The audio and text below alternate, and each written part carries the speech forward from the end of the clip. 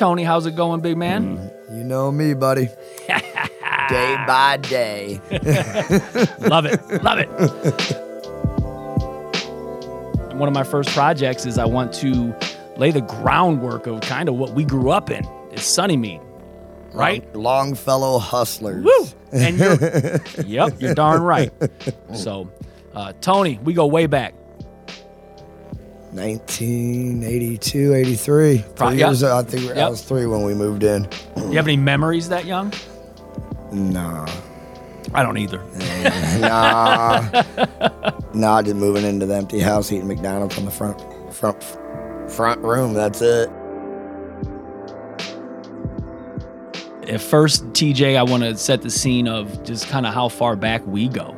You want to talk about that? Yeah, I mean, as far as back as I honestly can remember. Mm-hmm. So your parents had a house, 1, 2, 3 houses down from my parents growing up. Mm-hmm. And obviously we came across each other before we could remember. I swear. I really don't remember. I remember being 3-year-old moving to that house. And then, I mean, after that, we were just all buddies. Yeah. It's like I don't recollect the actual encounter where it's like, nope, there's another kid lives 2 houses down from me. I don't remember that, but I just remember us always being friends. Mm-hmm. Just literally. Like literally. Like, I don't remember how I learned English, but guess what? I speak English. You know what I'm saying? That's true. On that same level. That's true. Right. That's true.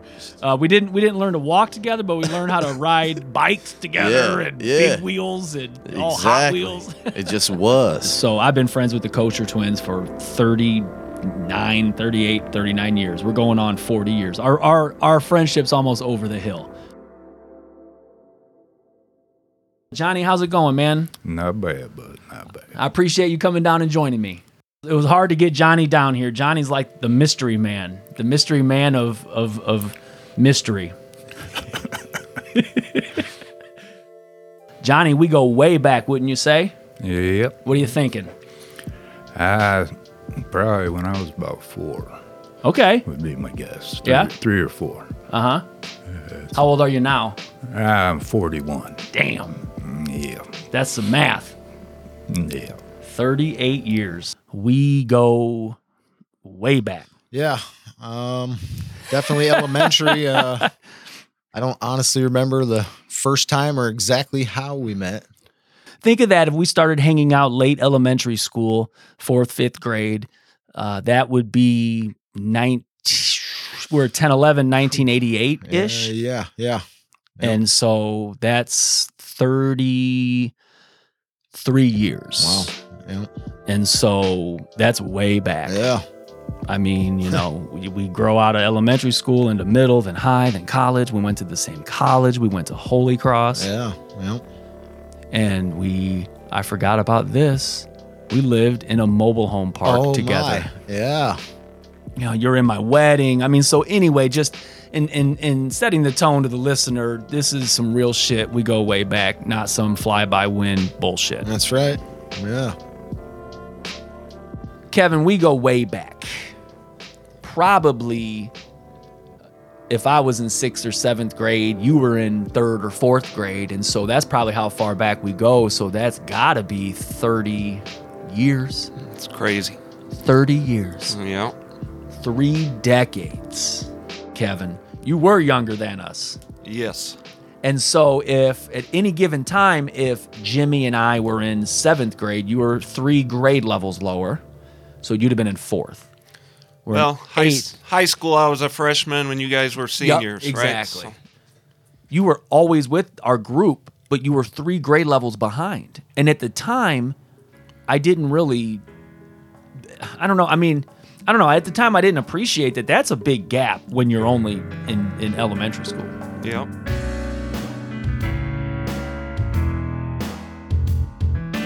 Thank you for listening to our first ever episode of Memory Mission. I've just had this crazy vision in my head for years to somehow, some way do something like this. Like you heard in the trailer episode introducing the podcast in the first season, at the surface, this is a podcast where I sit down with guests, capture and record fond memories, and then present them to you, the listener, and engaging, fun audio stories. But see, it's so much deeper than that. First, my guests are my longtime close friends and family. Second, the word fond may not be the right adjective to describe the memories that we share. More like memories that leave you with a puzzled face, questioning why would you do that? Or what were you thinking? Anyways, again, these are friends that, as you just heard at the beginning of this episode, friends that have spanned decades, like the 5 gentlemen who will be spending time with us during the first season, which is based on the neighborhood that we grew up in, Sunnymead in South Bend, Indiana. We tell and retell all of these stories so many times that I just wanted to be able to capture them, kind of like an oral history.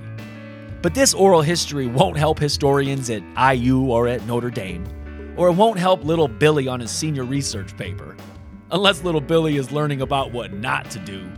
But damn it, this is our oral history, and it must be captured and must be shared. I hope that you are entertained. I hope that it brings a smile to your face as it reminds you of a memory that you hold. In this episode, and for the rest of season 1, you'll hear the guys you met at the beginning: TJ, Tony, Johnny, Jimmy, and Kevin, aka K-Bone, share stories of our times growing up in Sunnymead in South Bend, Indiana. You'll hear me say this a lot throughout the episodes, and I will continue to say it. You're not going to hear stories of us boys picking daisies and smiling, selling lemonade to passing motorists. There probably are other things we do to the motorists, and sadly, selling lemonade wasn't one of them. The stories that you are going to hear are simply about kids being kids. And now that I think of it 30 years later, it's more like, in the words of Red Foreman from That 70s Show, jackasses being jackasses. On the tracks, the trains, the bike trails, the trees, throwing objects, being chased, chasing people, staging fake fights, bottle rocket wars, and so on. But the stories about us being jackasses as kids are being told today by wonderful fathers, husbands, and friends. Please know that as parents, we definitely do not condone a lot of our behavior as children. But also know as parents, we do want our children to be able to experience even half of what we had as kids growing up. So to get a parent perspective of raising our little badasses in the neighborhood, I invited my father Joel and TJ and Tony's mother Kathy to the studio, and we had a good time reminiscing about them raising us in the neighborhood. I thank you, Dad, and I thank you, Kathy, for putting up with us. I also thank you for the seriously dozens of times a day you reminded us of what can happen as a direct result of our choices.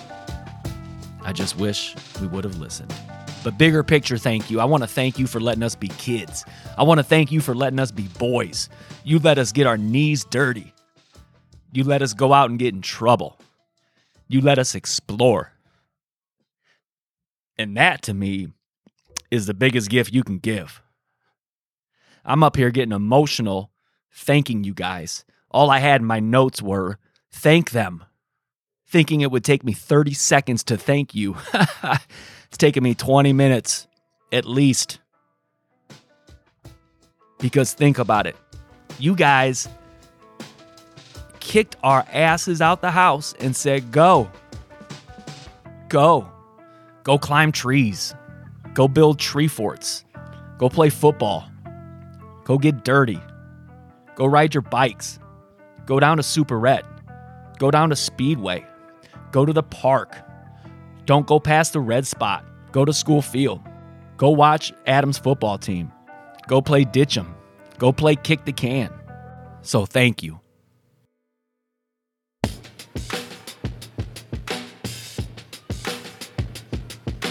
Throughout this season of Memory Mission, you are going to hear us talking about a multitude of different locations and places in our neighborhood. You'll hear us talking about the tracks, the islands, the viaducts, the zoo, and so on. I thought it was important for TJ and I to describe some of the geographical features for our listeners. Here is TJ. In order to paint the picture to our listeners on just the neighborhood at first, I do want to just kind of describe some of the geographical features of our neighborhood. And before we start, I just want to describe to the listeners, this isn't it's not an urban area with row houses and no yards. There are green grass, there's yards. Yeah. But it isn't suburban where there's cul-de-sacs and endless subdivisions. Indeed. It's, it's so beautiful. It's right. beautiful, actually. I Yep. mean, as Go a for it, kid, describe it. I never thought we were rich. No. I never thought we were 'Cause we poor. weren't. We were middle class, yep. But anyway, like the streets were nice. I mean, there were sidewalks. We had, like I said, bike trails that we get into. And the railroad tracks is just something we always knew. So, if you were to take a stroll through the neighborhood, you said the railroad tracks, it juts through the middle of a neighborhood, and it's so close to the house that I grew up in and you grew up in, where your folks still live. Yeah. You can easily throw a rock left-handed from the house and you can hit the train. indeed. Yeah, but it's up on a hill, so it's not, let's paint the picture. There is I'd probably say a 15-foot hill that you got to go up to the railroad tracks. But yeah, it's right there. Also in the neighborhood, we have a zoo. A zoo, yeah. It's crazy. I mean, they're my newest neighbor this summer will be a giraffe. They're Yeah. building a giraffe house. Yeah, there's a high school, like literally High a school. walk away, elementary school, which is literally a walk away. Yep. As a young kid, We I walked walked to both. to both. The To only both. time that we took a bus was Edison Middle School Yep, for 2 2 years. years. That's it. That's it. And we walked all the rest of the years. Right. Speaking of the high school, there are 2,000 people there every single day. That's a small town in a city block every day that pours out into our neighborhood. Oh, yeah. We have a park, Potawatomi Park, a few houses down from here, which is the same thing. There's several thousand people there, every day in the summer especially, and that's a small town that pours out into our neighborhood. So this neighborhood it's alive. Right. It's definitely alive. And I think as the community view of our neighborhood is pretty darn good. Throughout this episode and others, we describe stories surrounding the railroad tracks. TJ here describes the thoughts on growing up so close to the tracks. Deceitfully close. So as somebody be like, man, how could you sleep next to the train going by in the middle of the night? And to me, it was soothing.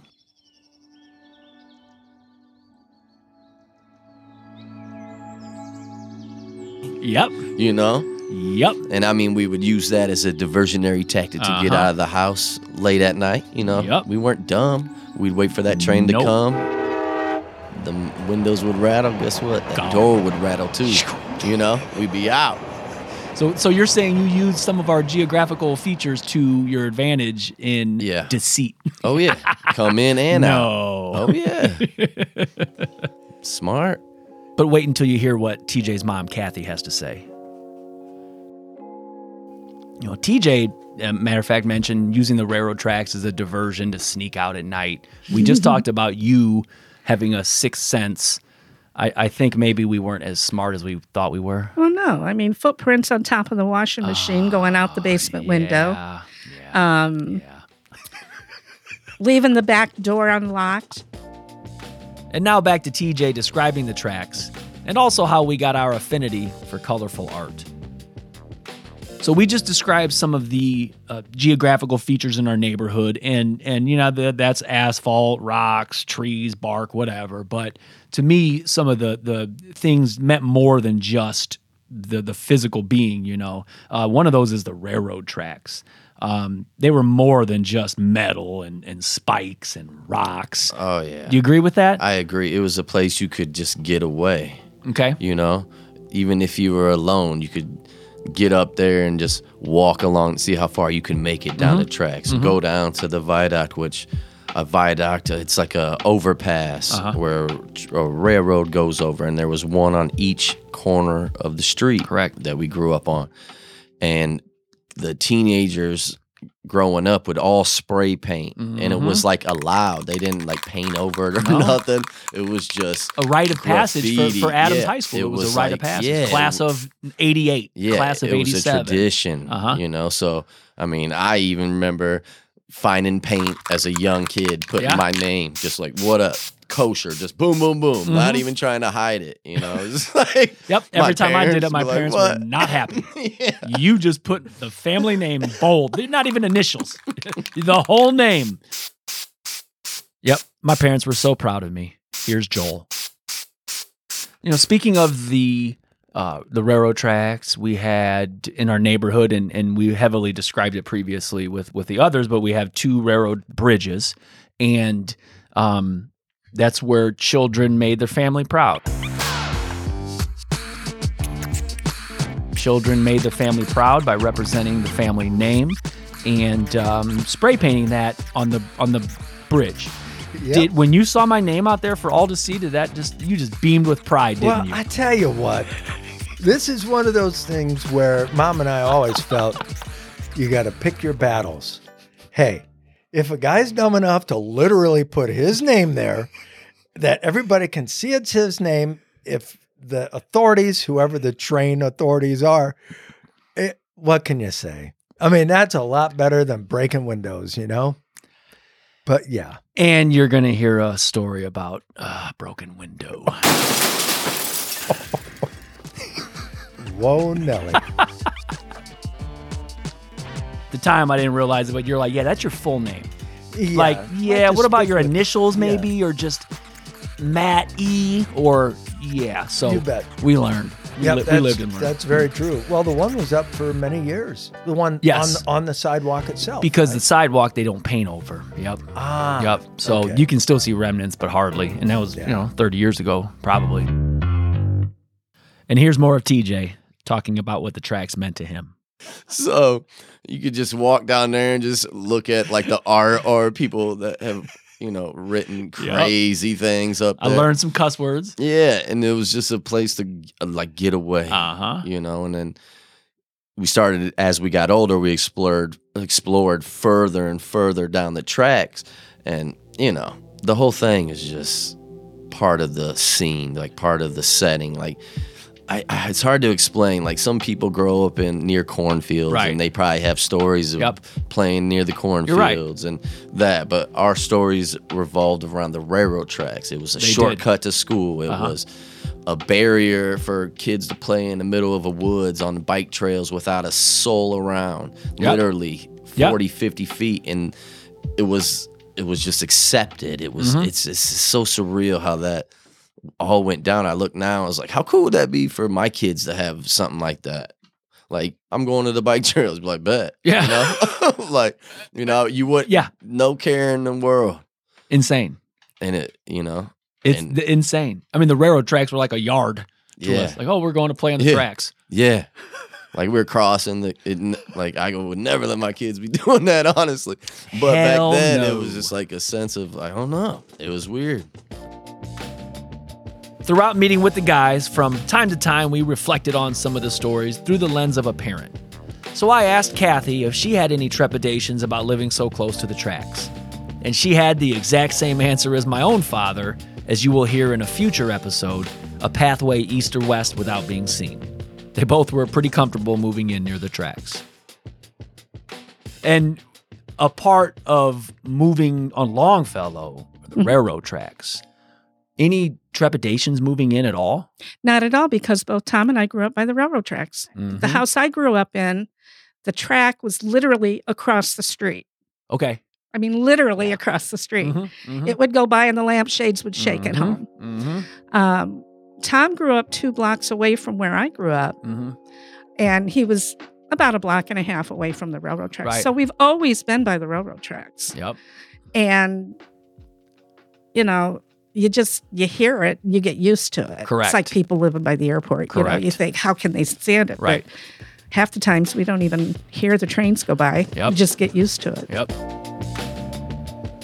Here is Jimmy describing that smell of the tracks. If you don't have that smell ingrained in your nostrils, then you just haven't lived. Another geographical feature that a lot of neighborhoods don't have is we have a railroad track slicing diagonally, basically, right through the neighborhood. Yes. to me, the railroad tracks were more than just metal and wood and spikes and everything like that. They just hold a special piece in my memory of our neighborhood. Do you agree? Oh, heck yeah. I mean, like, I still can just like smell that smell like, just from, being up there, It just has that unique smell.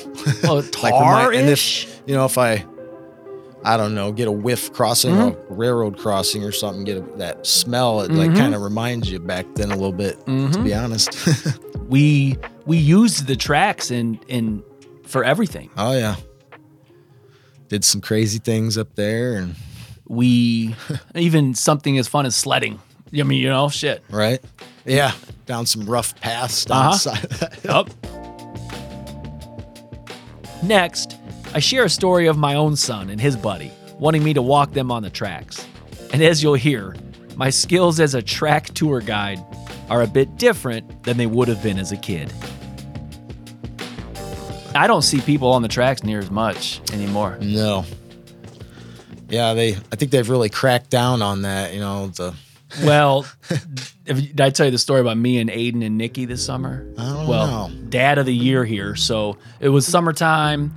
Aiden and Nikki were begging to walk on the tracks. And so they don't know the extent of our experience on the tracks, right? So they're begging to go. I said, okay, fine. So we go down to Green Lawn down here and we start the trek west.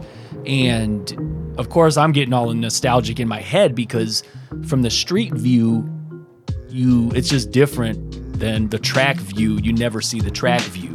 Right. It'd be like floating down the river. You're not used to that vantage point. Yeah. So again, that's all coming back to me. And then looking at the backs of all, the Dale's home, the Swingendorfs, Koshers, Bentleys, and my old house. So that's all coming back to me as I'm walking down the tracks. But I'm also in dad mode in that I'm constantly looking, I'm constantly turning back.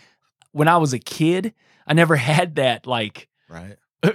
I guess I was a wee bit more carefree then. And so, but as a dad, here I am thinking about those days, but still trying to be in the moment and be safe.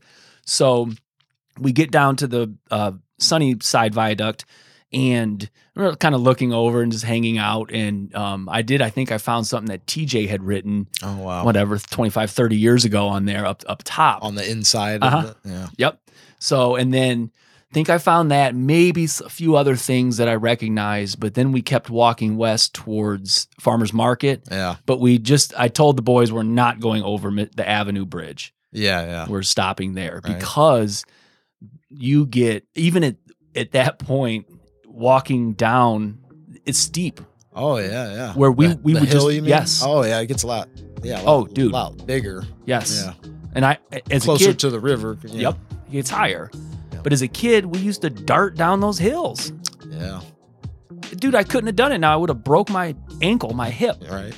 So we get to the avenue down near the storefronts on Mishawaka Avenue, and there was a house there, and a woman and a daughter are in the back, right by the foot of the hill, and they are, I think, raking or doing yard work or something, and she yells up at me, the woman, the mom, I don't know, few years older than, 10 years older than us. She's like, sir. I'm like, yes, ma'am. She goes, do you know those are live tracks? Those are live tracks. And so then I thought of, if that was the Matt Emery from 25, 30 years ago, I would have been like, damn right, these are live tracks. No, I would have definitely said that. But no, with Aiden and Nikki there, I was like, oh, thanks, ma'am. I appreciate it. I do. Thank you. That was funny. Yeah. Oh, man. Oh, Johnny Dale, Johnny Ringo. Talking about the tracks. We got the train tracks running through the back. Yeah. And that one's always surprised people with how much we used to do up there. I mean, we were up there every day. Like our backyard. Yeah. Yeah. And I don't know how your mother was about it, but mine was always a bit sketchy. Yep. If we were up on the tracks where Dad was like, you guys know what to do and what not to do. Don't get hit by a train. Yeah. He said, don't get hit by a train. Don't break stuff. Yeah. Thinking of the tracks, what are some activities that we would do up there? Well, the tracks had like their own life. Okay. Because we knew where to go. We knew where you get down, go up. And that's when we had bottle rocket wars. be a couple people up on the tracks, and we're throwing them down in the yard. And there's flying by our heads up on the tracks. And of course, Kathy remembers the bottle rocket wars, tossing them back and forth, and of course, a fire ensued. The side of the train bank felt the wrath. Matter of fact, a whole future episode is based on fire. Fire, fire, fire. The bottle rocket Yes. fights Yes. across the railroad tracks back and forth. You guys had so much fun with that until you caught the bank on fire.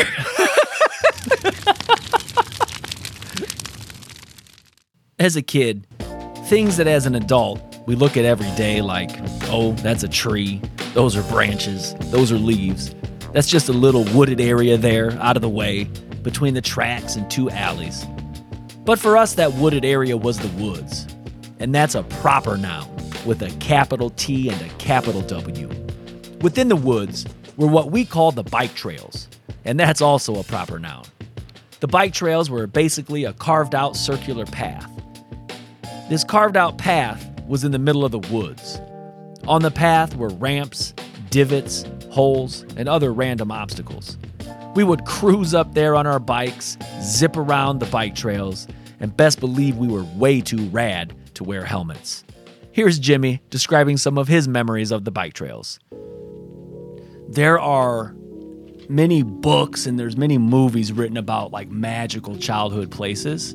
And so when I think of a magical childhood place in our neighborhood, it was the bike trails. Yes. Yep. And to me, that was kind of like our thing, you know. And Jimmy, you were a key player, a key architect. Talk to me about the bike trails. That was a key little sanctuary, I'd say, for us. I mean, you know, if you're bored or something, you would just ride your bike back there.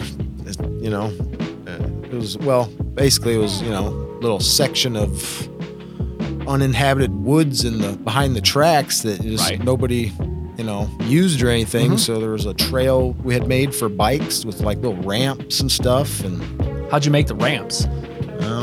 I can't remember if there was a shovel back there or how we'd managed to do that, but you know, we had big dirt ramps. And I remember one time we even somehow got a mattress or something that was in the alley, I think, and put it as a landing. I mean, we did all kinds of crazy things to the ramps on it, but we buried logs. Yeah, for the ramps. That's right. Yes. And then just all the kids from the neighborhood randomly, you'd come back and there'd be something maybe different made back there. I forgot about that too. Somebody would edit it. Yeah. We'd leave and we'd come back and be pissed off that somebody effed with our stuff. Yeah. But no telling how many different people from the area would come back there. And you know, last night I was thinking about that because if somebody who grew up in our neighborhood hears this, I'm curious as to if the bike trails were there before us, if we carried the torch for somebody. That's true. Definitely reach out if you were one of the rad ones who participated in the bike trails. I'm definitely curious to know their origins. You can email me at memorymission@gmail.com or message me at Twitter @memorymission. Or just catch me as I'm strolling through the fine streets of our neighborhood. Here's TJ describing the bike trails a bit, but then he mentioned the total seclusion from adults. And the more that I thought about it, there honestly were not any parents back there at all, almost like they were banned. I asked Kathy, and then I asked my dad about their experiences with the bike trails, to which they both answered, none. Like it's in the middle of a straight up suburban city, but there was a like city block worth of woods, which on one end just had so let's say it's a triangle basically. You got train tracks on the one angle, and then you got an alley on both sides. So total seclusion away from adults. Yeah, it's like a city block with some streets that were at angles and a railroad track that's at an angle. And so somehow it captured a triangle swath of land that was never developed. Never. To describe it to somebody who hasn't experienced it, I mean, it was like this little wooded oasis in the middle of a fucking city. Right. It was a beautiful thing. Yep. And then speaking of the tracks, Yeah. on the other side of our tracks, we had something that adults were banned from, the bike trails. Even though, In the island there. yeah, where Miller's house Yeah. is at now. Yeah. Anyway, we tried to say adults were banned from there. So you might not have come back too much, but I never was back there. we never remembered any adults back there. But did you remember hearing anything about the bike trails at all? Or Not really. isn't that crazy? That's like your thing. I know, it's nuts. Like, Jimmy, TJ, Tony. I mean, just the look in their eyes when they were describing it. It was like a magic kingdom. And when we talk about it, you'll hear it in their voices. Like, it's the neatest thing. And then we were talking about parents, and we never was an adult back there. And it was just amazing. It was cool. I never went back there. Yeah. Bike trails. Well, adults were banned. Well, most of the adults that I knew, which was all your buddies' parents, we wouldn't be caught dead doing that. I mean, it wasn't, we were adults raising the kids that did the bike trails. I wasn't back in the bike trails very much. I'm sure Right. Mr. Kinney probably was. I doubt it. Well, okay. Yeah. I doubt it. Yeah.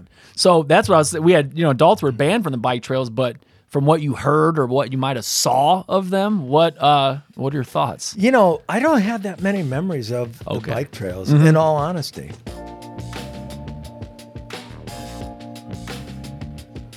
Man, it was truly an unbelievable feeling the first time that I discovered the bike trails were no longer. Literally crossed the tracks probably a couple hundred times heading towards different places, and a lot of those times was towards the bike trails. And one of those days, crossed the tracks, went to the bike trails, literally bulldozers plowing over trees. Crazy. Jimmy and I talk about it here. The bike trails, they unfortunately, the magical kingdom came to an end. Do you remember the day that you found out, or do you remember anything that kind of went through your head when you found out what happened? I just remember that was the Miller's house, Uh-huh. or that they had bought that property, and it was the house that was on Adam's property. Correct. They moved it all the way Correct. back there. That was crazy. I remember watching that. Yep. They physically moved the home. It was where the Yeah. tennis courts are now on Green Lawn, where Green Lawn dead ends. Yeah. And Wall, that's where it was located, because Green Lawn went all the way through, and they pulled it. The Adams football team was in the newspaper for pulling the house. Okay, yeah. Yep. But yeah, I just remember crossing the tracks, and there were bulldozers where the bike trails were at. And it was the most surreal feeling ever, because you're anticipating going to the bike trails, the Right. woods to hang out, and there are bulldozers knocking trees over. We were like, what in the hell? I don't remember. Man. When was that? Did you like what Probably, grade? we were probably freshmen or eighth grade. 8th grade to freshman. Yeah, that's And- about right. Yeah. And we prime age where that bike trails was just our little oasis. Yeah. We didn't have licenses yet. Right. We were mobile, and we'll talk about that later as far as running the streets. But we were mobile, but we weren't, going over. It was just the bike Right. trails. So that was like an end of an era. They moved a house back there, and the house still stands. Yeah. We wouldn't do the bike trails or the woods any justice if we didn't mention the select fortunate trees that were blessed enough to have its branches graced with a custom-built Timmy Kinney tree fort. The guys at the builder store probably thought Timmy was a young prodigy contractor building new housing in Sunnymead with the amount of time and money that he spent there purchasing supplies for his grand vision, his 3-story tree fort. I do want to thank the builder store for putting up with us coming in and out, buying 1 5-cent bolt at a time. But more importantly, I definitely want to extend a thank you for being such an institution in our neighborhood. The service you've provided us over the years, quite honestly and simply, is just hard to find in today's world. So I know other residents of our neighborhood will join me in thanking you for your service over the years. Next, you'll hear Jimmy describe Timmy's giant tree fort, and how scary it can be to place your life in the craftsmanship of a tree fort that was 50 feet in the air, designed, crafted, and built by a 12-year-old and his construction interns. Us. And then, speaking of the bike trails in the woods, we call them the woods. Yeah. Let's go to the woods. Yeah. Speaking of that, there were, Frank Lloyd Wright is a famous architect, okay? This dude could not design tree houses as good as Timmy Kinney could. Oh, yeah. Do you have any remembrance of a Timmy Kinney tree house at all? Or if not, what do you think would pop in your head? There were several back there. They were, I don't know, from what I remember, I know he was good at building, but I was still a little bit nervous on some of the stuff he built, I think. And it was pretty high up there, some of it, man. Timmy didn't believe in doing it half-assed. Yeah. I don't remember, but I think getting up and down it seemed to be pretty treacherous from what I remember, too. If I remember, he just nailed little planks on the trunk of the tree. Yeah. So that was one method. I think another method might have been there was a hanging rope and you kind of did that. Or there was a system of ladders. Like there might have been platform on, the bottom half of the tree, a platform. I don't know. Yeah. But they were very extensive, tree forts. Old Timmy.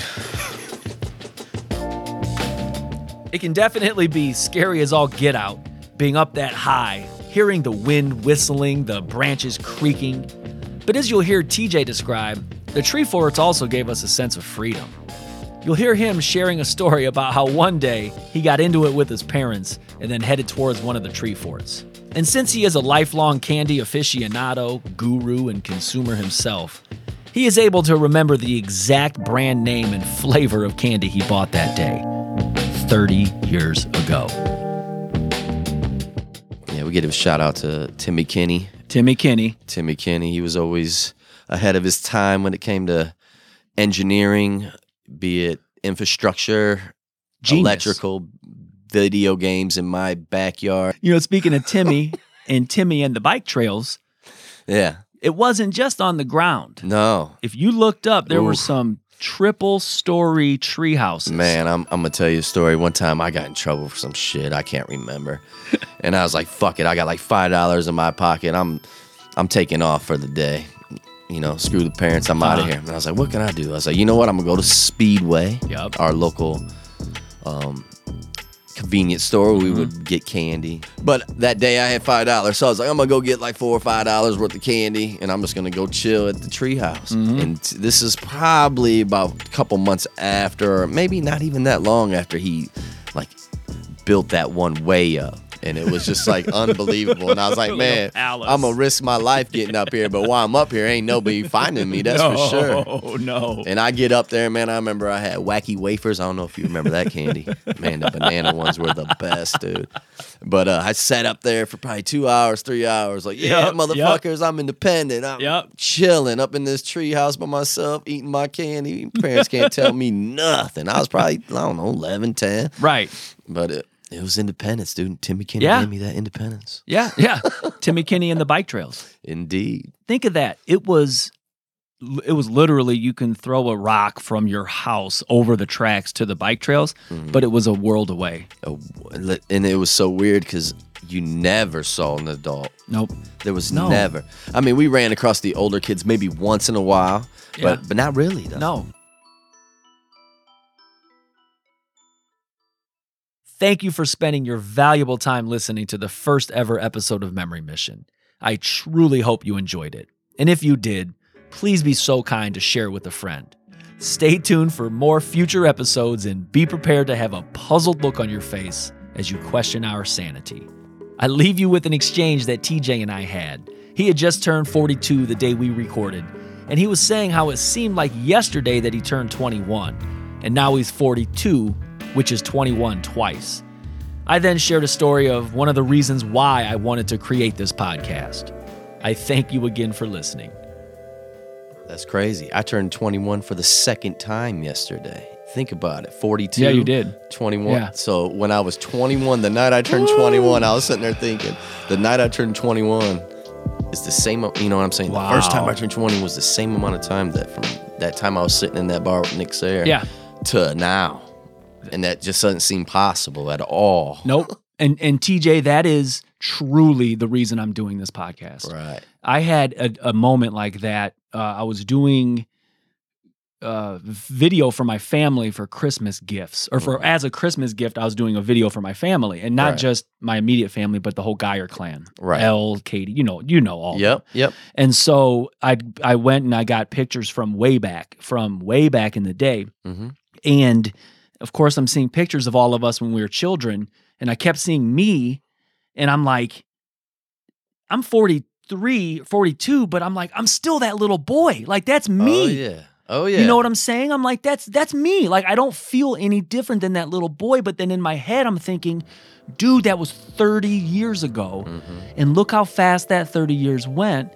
The next 30 is going to go even faster. So I got to capture some of our memories, man. And that's why I'm doing this. I always felt this had to be done, though. Yep. Like, subconsciously, it's weird. Yep. I was like, man, if anything has to be documented, it's our childhood. Yep.